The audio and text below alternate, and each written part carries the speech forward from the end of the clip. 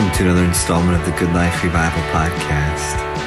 I'm your old pal Sam Sycamore, coming to you on a cool evening just a few days before the fall equinox here in my off-grid cabin among the redwoods and tan oaks of Santa Cruz County, California. The crickets won't be quite as loud behind me as they were last time because I'm sitting indoors this evening. It's a bit colder this week than it was last week, and so the dog boy and I, who you can probably hear panting behind me, he and I are cozying up and radiating body heat back and forth for each other's benefits. Harvest season is in full effect here, and although in the end I didn't grow much of a vegetable garden this year, mostly because I've been working for an organic farm that provides me with all the vegetables I could ever ask for. But nonetheless, now is the time to begin harvesting and trimming my very favorite flowers in the whole wide world. I'm talking, of course, about cannabis, and I am so grateful to finally be living in a place where I'm not treated like a dangerous criminal because I love this particular flower so much. Cultivating my first 6 plants over this season has been a major learning experience for sure, and I've discovered the hard way that cannabis is kind of its own thing in the realm of horticulture, and a lot of what I thought I knew about farming and gardening doesn't exactly carry over to cannabis. Still, despite all my mistakes along the way, I'm pretty sure these plants will yield way more than a year's supply for my own personal consumption. So hopefully I'll end up with a decent amount to share with friends or to experiment with in the kitchen. All I know for sure is it's going to be a lot of work trimming these suckers. And with the tan oaks all around me just beginning to drop all their duds, it looks like acorn season is right around the corner. And I expect that to be my full-time job for the month of October, as I batten down the hatches here for the rainy season that's on the way. This week on the show, I am revisiting last week's topic of climate change grief. How to feel about it, how to think about it, how to react. I'll address some feedback I've received, and I'll also touch on some related pieces of media that are relevant to this topic. But before we get there, I want to take a moment to thank everyone who continues to support my work on Patreon at patreon.com/goodliferevival. Patreon, if you're not familiar, is a crowdfunding platform, kind of like Kickstarter or GoFundMe, but it's designed specifically for serial creators like myself who are creating new things on a regular basis. This time around, I need to offer special thanks to Ryan and Craig, 2 very sweet individuals who pitched in since last week. Thank you both so much for investing in my work. It really means a lot to me. If you, dear listener, get some value out of my work and you're able to translate that value into a few dollars, I hope you will consider joining the few, the proud, the mighty patrons who make this podcast possible.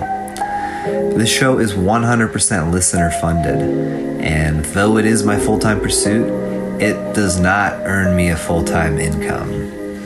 And that has become all too apparent in my non-podcasting daily life, where I'm currently tossing every extra dollar I have, and then some, into my ratty old truck for a seemingly endless string of repairs, some of which I have thankfully been able to handle myself, and others which I've had to hire out to professionals. So, moment of vulnerability here. I could really use your financial help at this particular moment in time. If you've been following along for a while and maybe you've considered pitching in before but never gotten around to it, no big deal, but now would be an especially good time to follow through. So that hopefully, fingers crossed, I won't have to bear too much credit card debt for too long before I can pay my way back to zero. Being poor ain't all that romantic, folks, but I'd take this arrangement over financial stability in a 9-to-5 cubicle situation every single time. So anyway, one more time, if you dig my work and you want to learn more about how to help me keep making it, please visit patreon.com/goodliferevival. I really don't want to get another part-time job, you guys. Anyway, if you're feeling like you want to help out, but money isn't in the picture for you, I totally get it. But what you could do is take a moment right now to rate and review the show on whatever podcast app you're currently listening to this through. I always feel silly asking for this, but it really truly does make a difference. You might also consider talking about the podcast on social media if that's something that you partake in, because word of mouth is how this thing spreads. But even if you don't do any of those things, I just ask for thank you for being here and hearing me out. Now, let's get on with our main topic. First, a quote from Sacred Gardening by Stephen Elliott Martin. It's from Chapter 9, A Vision of Our Co-Creative Future. He says, "When I travel, I don't feel at home until I settle in for a couple days and walk the land. At some point, I find a quiet, natural place to do my offerings and journey with the earth. When we are one, the earth shows me what we need to know. She gives me visions of the past, of how the land could be. She shows me what the blockages are, preventing her from becoming her highest self. She sometimes shows me how to heal the people living on her and what she needs from them. I also sometimes see how and what to grow and where and what to build. Mostly, I am unable to manifest what she needs, but I do what's in front of me. I do what I can where I can, and I store all the deep communings and instructions away, like love notes you never forget. The following visions about our future are not rigid thoughts coming from myself or her, but gleaned from rolls of insight that manifest at the crest of our interface. There are hundreds of options contained within each cresting moment. In our conversation with the earth, we can discover what possibilities there are and be enabled to move forward into them. To me, these visions are not imaginings, but realities that already exist, which I am remembering into this time. In this age of cynicism, vision is rare. Even my inner critic loves to poke holes. But visions come from a place outside the realm of reason. They are not blueprints. Visions are the footprints of living guides that we can track to help us move forward in the right direction." End quote. First off, I just want to thank everyone who was brave enough to come with me and entertain some really difficult ideas last time around. I heard from one listener in particular who confessed that they initially avoided listening to last week's episode because they already carry a pretty high level of anxiety around the topic and didn't want to risk further inflammation. And I totally understand that. And I'm glad to hear that you chose to confront it and work to come to terms with the feelings that you have about climate change. That was really the true purpose, you know, what I was trying to achieve with last week's episode. And I'm afraid I may have jumbled it up a bit, or I don't know, maybe I just wasn't as clear as I would have liked to have been, because I'm still forming my own thoughts on this in real time, kind of. But what I'm really trying to encourage in myself and in my listeners is to be honest with ourselves about our emotional state, and not to repress or cling to ever-diminishing hopes and pipe dreams, when reality suggests that perhaps we should be shifting our goals and our strategies and our expectations. Because the most surefire way to drive yourself insane is to try to argue with reality. I shared that last episode about climate change grief on a permaculture subreddit forum, and most of the feedback I received there struck me as sort of knee-jerk emotional reactions to the suggestion that perhaps we ought to let go of hope and learn how to grieve properly. Many people seem to believe that letting go of hope is synonymous with giving up. And I don't think that's the case. What I am expressly not advocating is to take no action. I'm arguing that we need radical, unconventional, decentralized action now, in addition to all of those absolutely worthwhile fights that are taking place at high levels of social and political organization. What I'm trying to say, in part, is that climate change is not a thing that is maybe probably coming in the future sometime. It's happening now.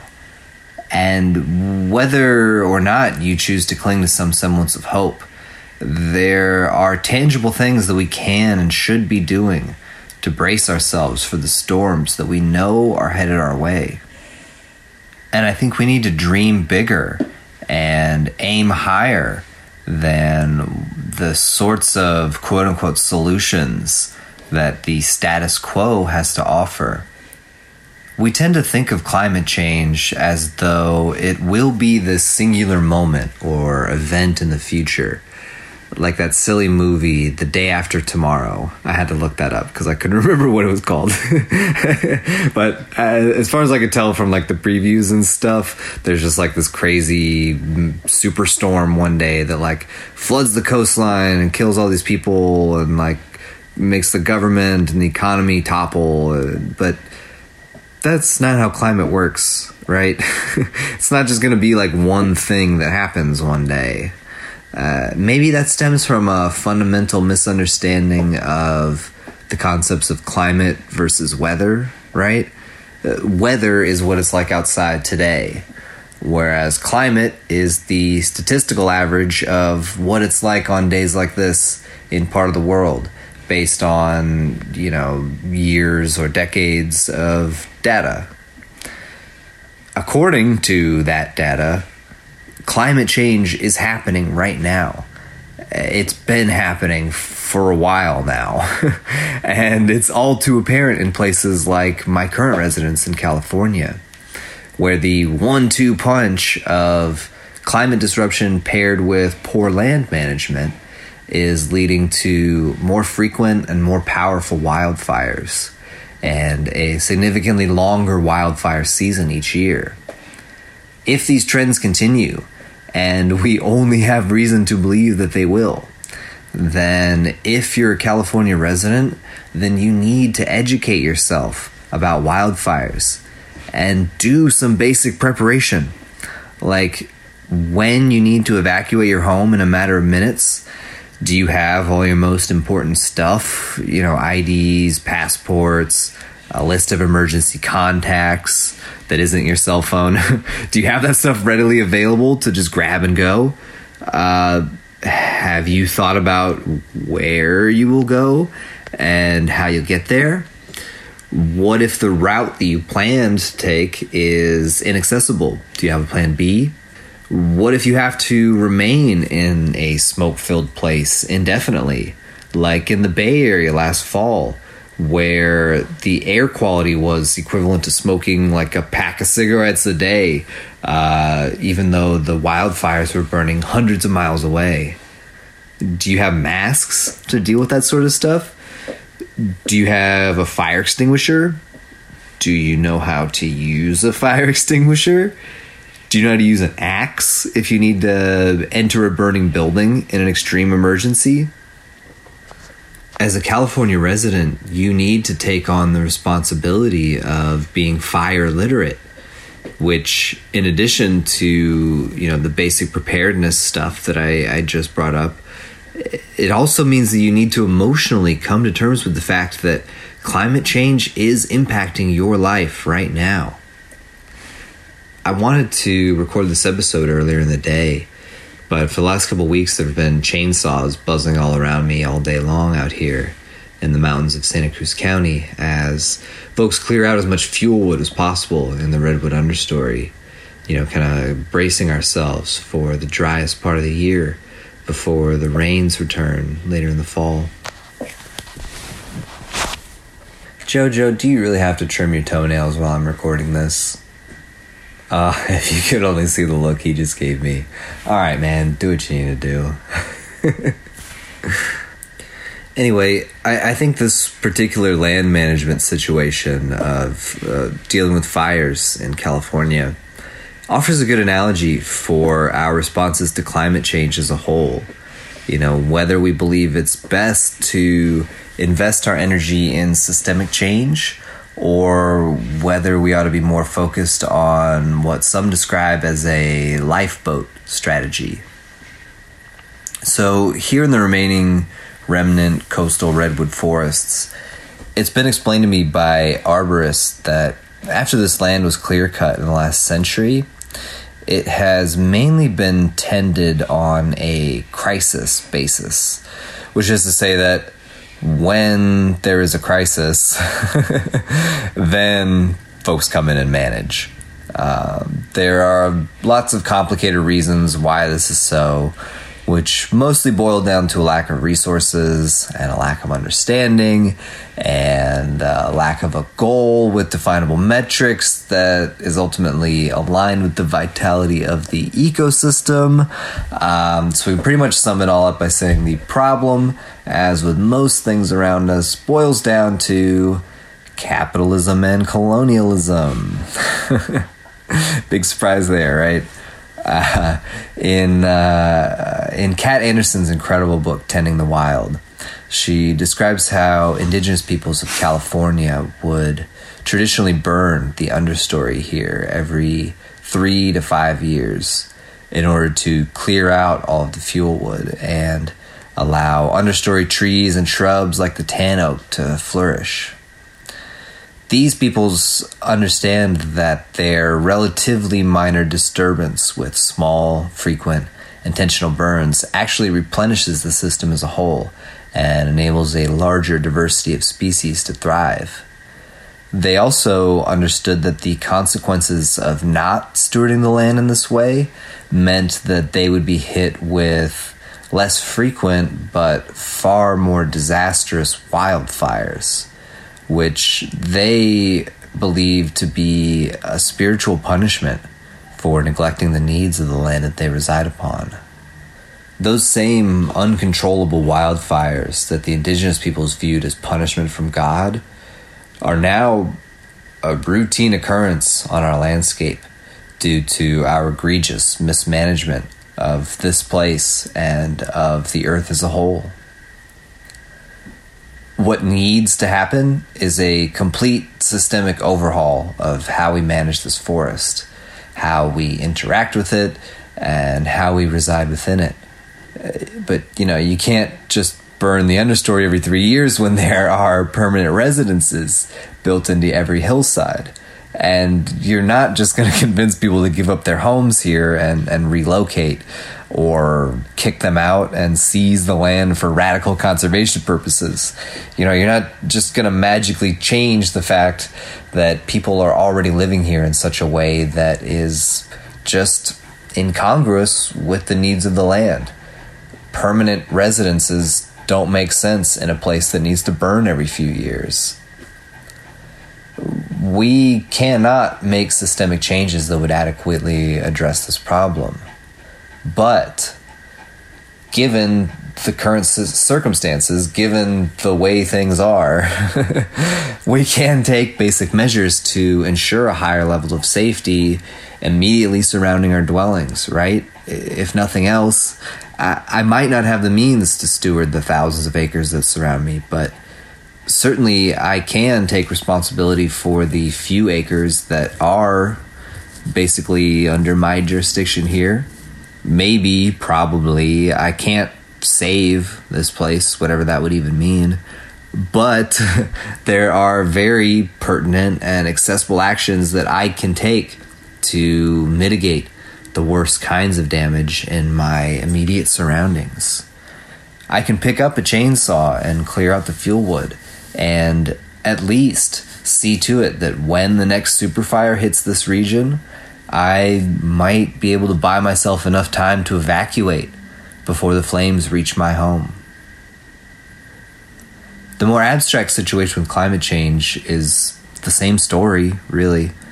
The only systemic changes that might adequately address the problem seem to require radically altering our socio-political, economic, agricultural, industrial paradigm overnight. But when we accept that this is unlikely to happen, and that climate change is something that is now inserting itself into our daily lives, then we can at least begin the direct action of bracing ourselves and our communities for the things that we know we will have to deal with sooner or later, in addition to pushing for social change and advocating for political change. And just like the example with fire preparedness, I don't really believe that the things we can do at the individual and community level will truly save us or solve the problem, right? Because, again, I don't believe that there's any saving or solving any of this. But what we can do might very well buy us the time that we need to determine our next move, if nothing else. And again, as I stressed in the last episode, the things you can do to prepare today will improve your life today, not just in some, imaginary shit hits the fan scenario. Because, again, if you live in California, wildfires are something that you are going to observe and you might very well have to contend with. And when things go sour for you personally, locally, I hope that you will at least have thought things through far enough to have some kind of planned course of action to get through it or get out of it. If your region is prone to hurricanes or earthquakes or floods or tornadoes or droughts or extreme freezing, whatever it is where you live, you can reasonably predict that these things will become more intense, more unpredictable, and more frequent in the years and decades to come. It's already happening. So you need to brace yourself, period. It's really just a no-brainer. And to avoid taking basic preparedness measures under these circumstances is equivalent to closing your eyes and sticking your fingers in your ears and going la la la la la every time you hear a weather forecast. This is part of what I mean when I talk about moving beyond hope of some kind of miracle fix and towards acceptance of the reality that we face. I have no hope that my country or my state of California will miraculously get its shit together and radically reform the way it interacts with this land, because what reason would I have to expect that? When historically has anything like that ever happened? So I'm taking steps to brace myself for what I know is coming. This is a reasonable form of coping with and addressing the reality of climate change. And part of this coping process, like I keep saying, must involve addressing our emotional reactions to what is unfolding. The most common criticism I received for the last episode of the podcast was a dismissal of this idea that we should allow ourselves to grieve over what has been and what will be lost. I find this really sad. I think this is a huge oversight in the scope of the work that needs to be done. The Australian philosopher Glenn Albrecht coined the term solastalgia to describe the pain experienced when you recognize that the place where you live, that you love, is under immediate assault. This is a messy, complicated feeling that we need to confront. Regardless of how active you are socially, politically, within your community, or as an individual, We all need to continuously take a good hard look at the sheer tragedy of it all and work to process it and figure out how to cope with it. Denying it, I think, does us all a serious spiritual disservice. Acknowledging the pain imbues our work with that much more urgency.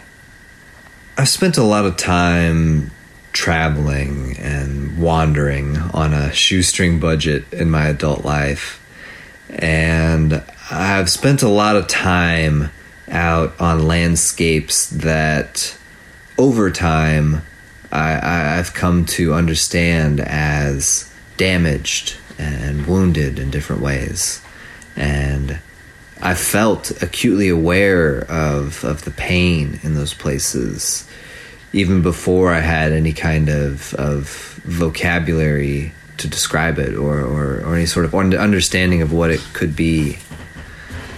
Landscapes and ecosystems have something like an overall mood, I believe, that you can tune into if you practice quieting yourself enough to hear it.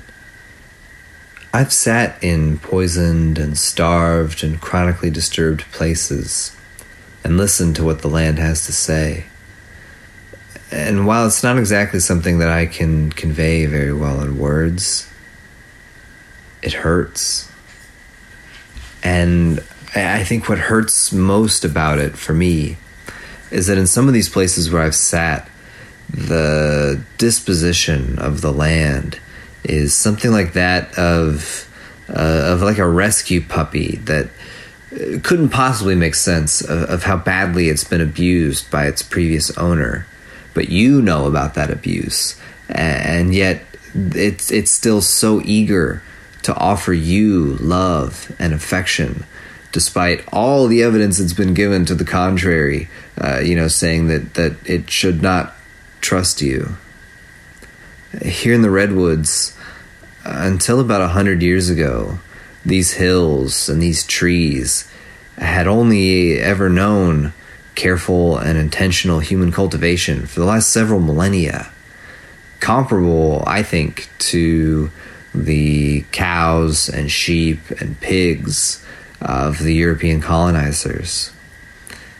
And then suddenly, in the blink of an eye, those colonizers cut down all the trees and killed all the predators and blew up all the hills with dynamite and dried up all the creeks and streams and poisoned the ones that they didn't dry up.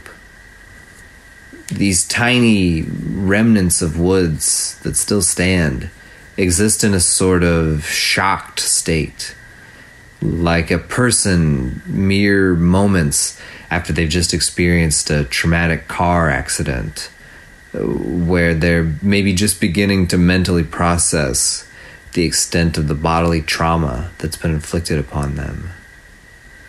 And yet, this land still calls out to me, like a child who's lost her beloved dog and fears maybe it's abandoned her, and yet she refuses to go home until it's found. To witness the pain and the open wounds, and to feel the love pouring through all the same. It's fucking heartbreaking, frankly. And in most cases, there really truly isn't a goddamn thing I can do about it, except just sit with that feeling. In some cases, I've felt like what the land needs is not even a responsible steward so much as a compassionate hospice caregiver to offer peace and comfort as it inevitably withers away. This is the grief that we need to allow ourselves to feel and to process. It's all around us. I mean, it's on all of the land and all of the landscapes and ecosystems that surround us. The whole world knows this grief. You can't know how precious life is until you lose a close friend or family member. By the same token, I don't think you can understand how precious an ecosystem is until you've witnessed it being destroyed. and come to terms with the fact that you can't do anything about it. In the book Radical Joy for Hard Times, Trebbe Johnson tells us that, quote, Joanna Macy has proposed several reasons why people avoid admitting to sadness and despair about the state of their world. Some are afraid that their feelings will be interpreted as negativity by their friends, who will then themselves fall prey to it.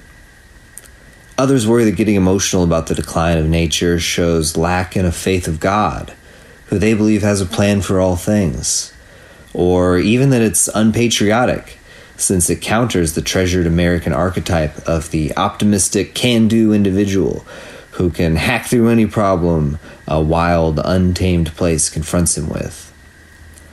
Still, other people are under the impression that it's not really the state of the natural world they're upset about, but part of their own psyche.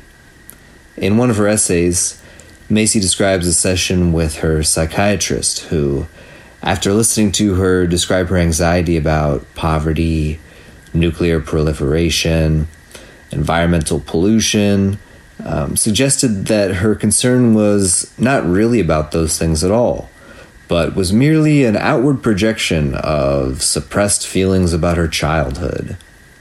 Once she had uncovered and resolved that old trauma, the therapist assured her, she would cease to care so much about issues over which she had no control. End quote. What that quote tells us, I think, is that our conventional means of dealing with the pain of loss, they don't really know how to account for grief over a dying planet. It is without precedent. We need to be honest with ourselves about what we're feeling, why we're feeling it, and what we might reasonably do to address those feelings.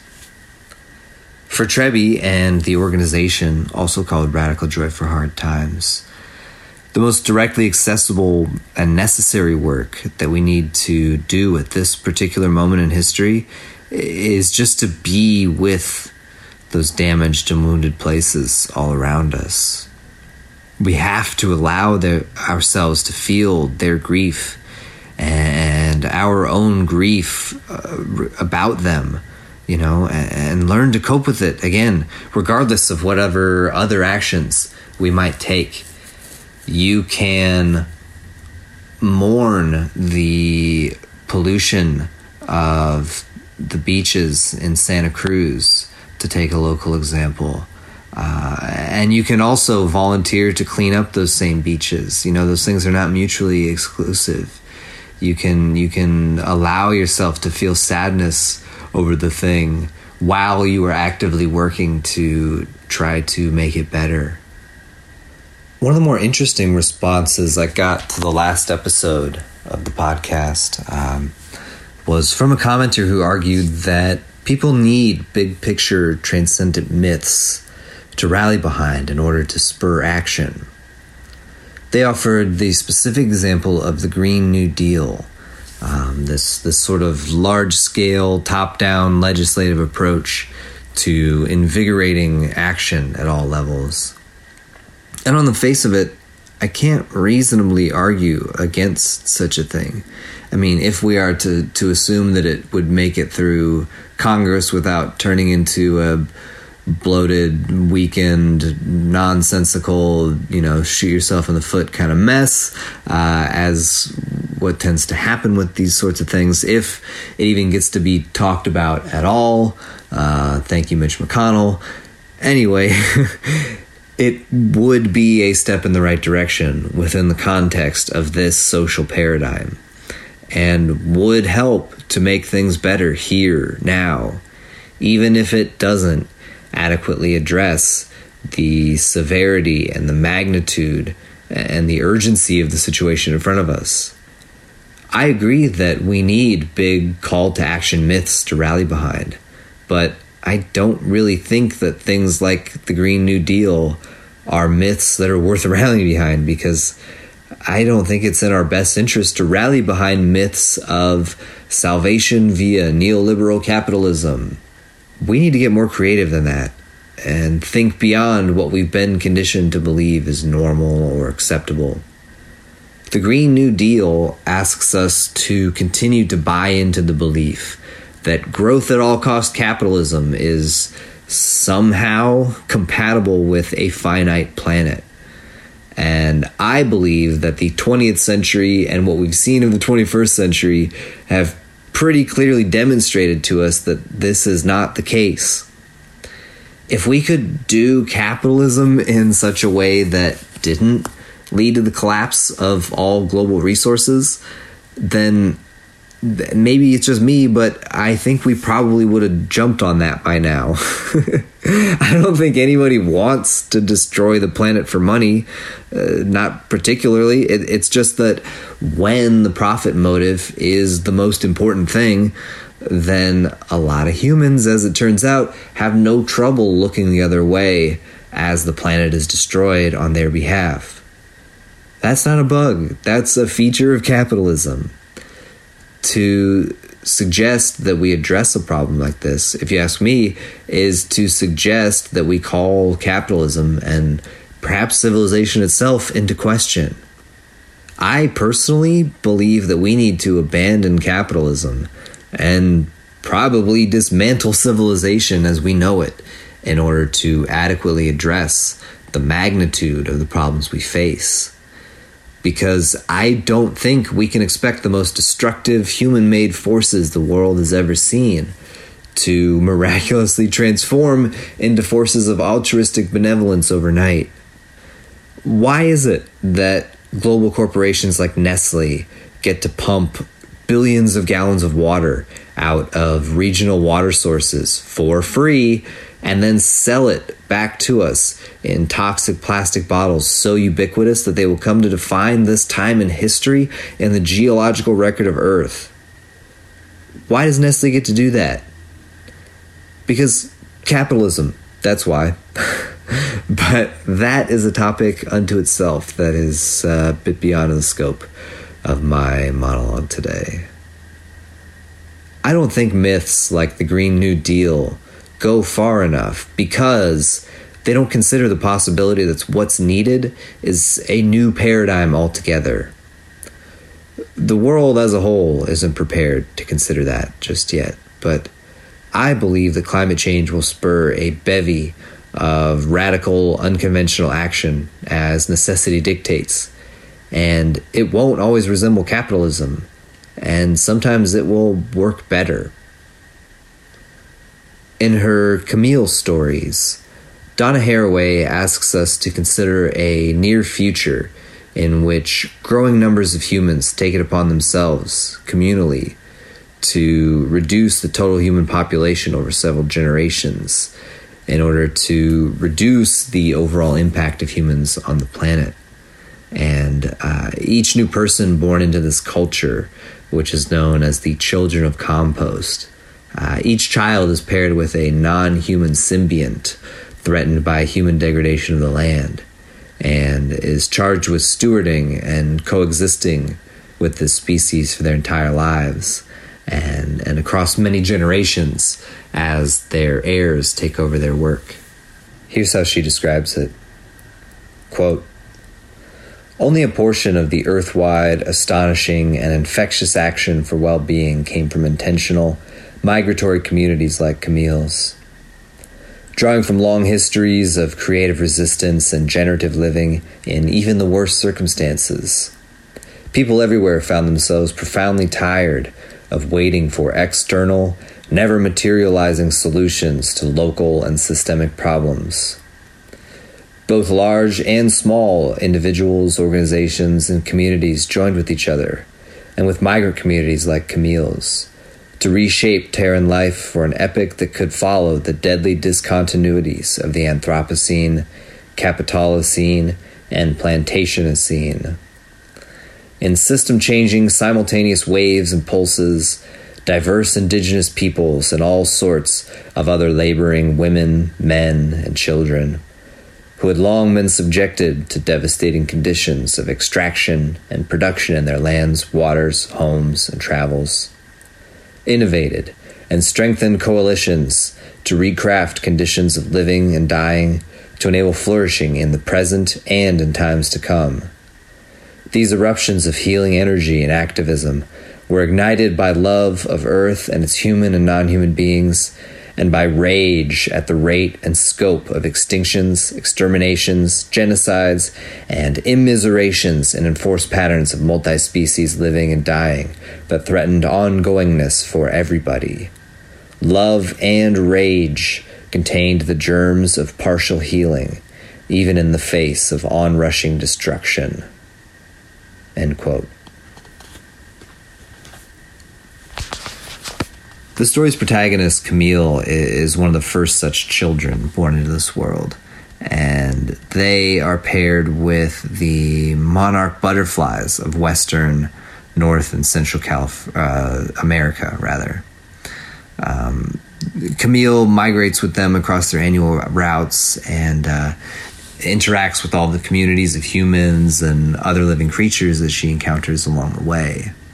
Camille becomes intimately connected with the waterways and the species of milkweed that feed the monarchs, and eventually comes to partner with indigenous residents of Mexico who practice traditional life ways that are spiritually connected to the monarch. Across 5 generations of Camille's, the human becomes more deeply entangled in the land, while the human population overall is ethically yet drastically reduced to a number that might better allow the planet as a whole to flourish. This, I think, is the kind of creative myth that is worth rallying behind. It boldly proclaims that because top-down solutions have failed to materialize, it is time for us to begin self-organizing and seeking new ways of being. Radically different life ways that perhaps scarcely resemble anything that's come before. Not a stubborn clinging to the status quo or a return to a previous era, so much as an acceptance of all that has come before and all that is currently unfolding right in front of us. It's important to maintain the historical perspective that civilization's 8 to 10,000 year run is really truly a blink of the eye compared with the 2 to 300,000 year history of Homo sapiens as a whole, and perhaps millions of years of the Homo genus that preceded our direct ancestors.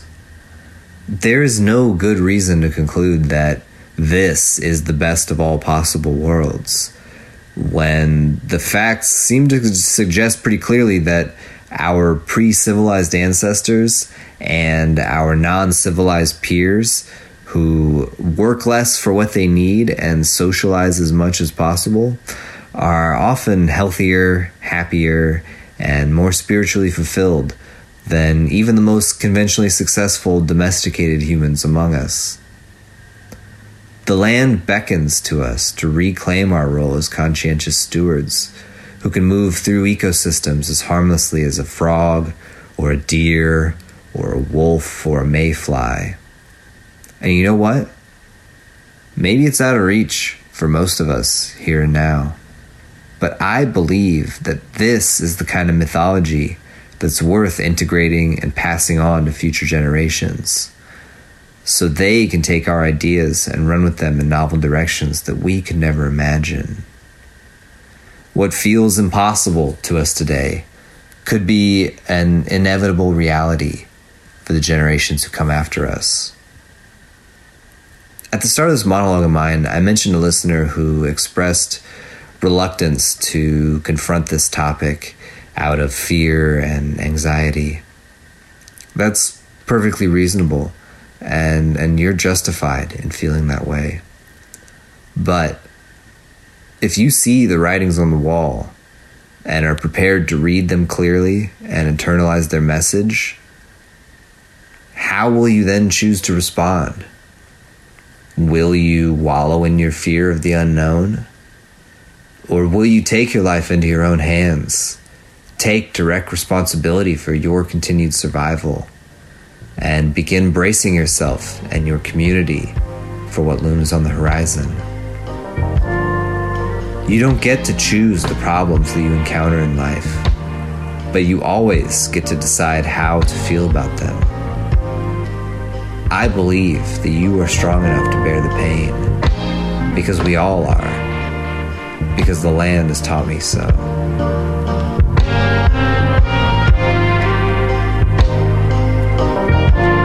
Thanks for listening to this episode of the Good Life Revival podcast.